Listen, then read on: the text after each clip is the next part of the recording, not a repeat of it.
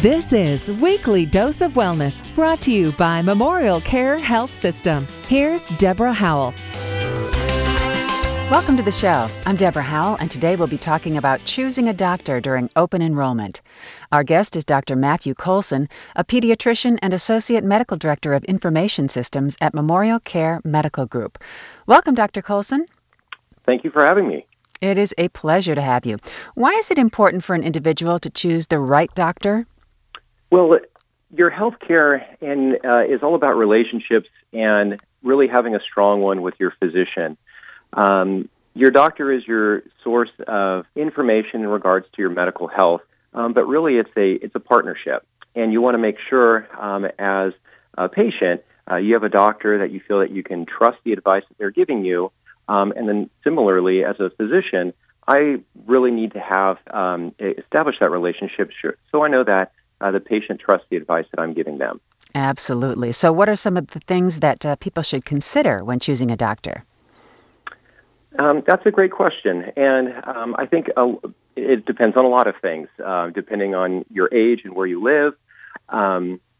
Accessibility is very important, and that is becoming a challenge in our very busy world. So at Memorial Care, we're able to offer not just an array of doctors at various locations, but that includes access to urgent care needs and after hours, which we provide not only through advice nurses, but also through a patient portal, which allows you to communicate directly with your doctor in an email type of format. That is definitely something that's brand new. I mean, when we were growing up, you wouldn't consider getting in touch with your doctor via email because there wasn't email. That's correct. And we continue to expand what I like to call a virtual visit. And in the past, it may have been phone calls and back and forth messages that was handled through staff and directly from patient to doctor. But now we can do it more on the convenience of both the patient and the doctor through that. And, in the future, we're moving towards more types of virtual visits, including the ability to do, video visits, and more of that can happen and exchange information, not just face-to-face in an exam room, including care for chronic diseases. Oh, it's a great new tool for sure. So what is the difference between a doctor associated with an IPA or a medical group? And so that is a tough question for me to answer. As far as the medical group goes, I'm being part of Memorial Care Medical Group. You have the flexibility to see any of the physicians within that group. Our contracting extends beyond primary care to include specialists, surgical centers, imaging centers throughout our area. So you can go there for your primary MD and then be referred within that group to other specialists. Absolutely. So it really permits for that umbrella of care. One of the challenges with medicine is there tends to be a lot of discontinuity. Information sharing it can be a challenge, and as we continue to integrate under an electronic health record system, that information can more easily be shared amongst the number of care providers for a patient. And what about security of that information? And so that is clearly a concern for patients and nowadays because it affects so much of what we do. And you think about, how we've really eliminated things like the mail and paper checks to now doing virtually everything online.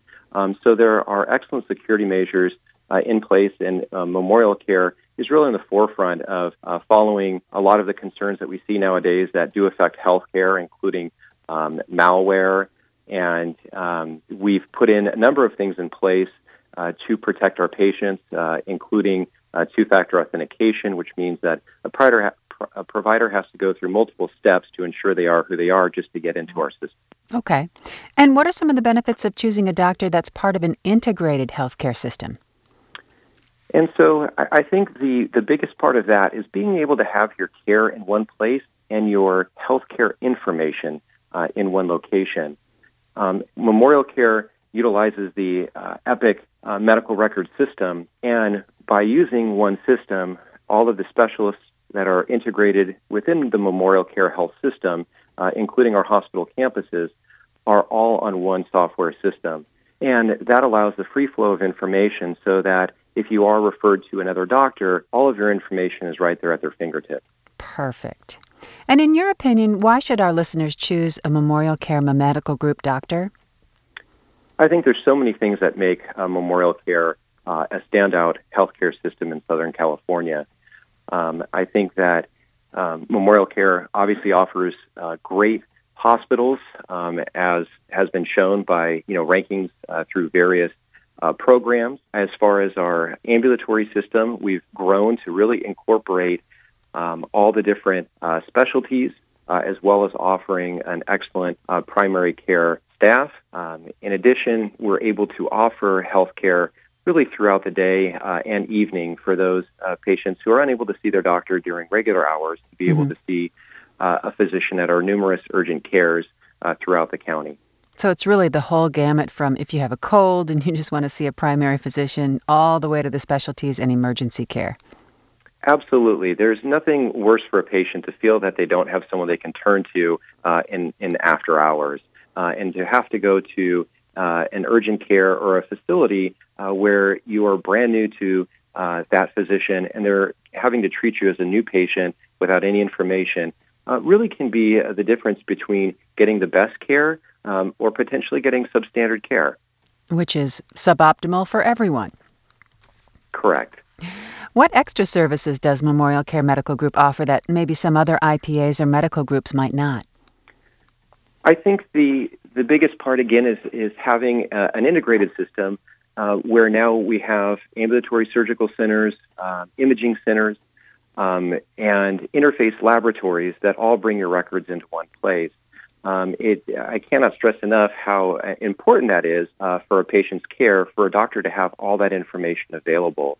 And the challenge with healthcare has always been that it has been disjointed. And as we've moved from having lots of different individual practices to having healthcare systems, we are able to provide that continuity. Perfect. And also, nurse navigators help with that continuity as well.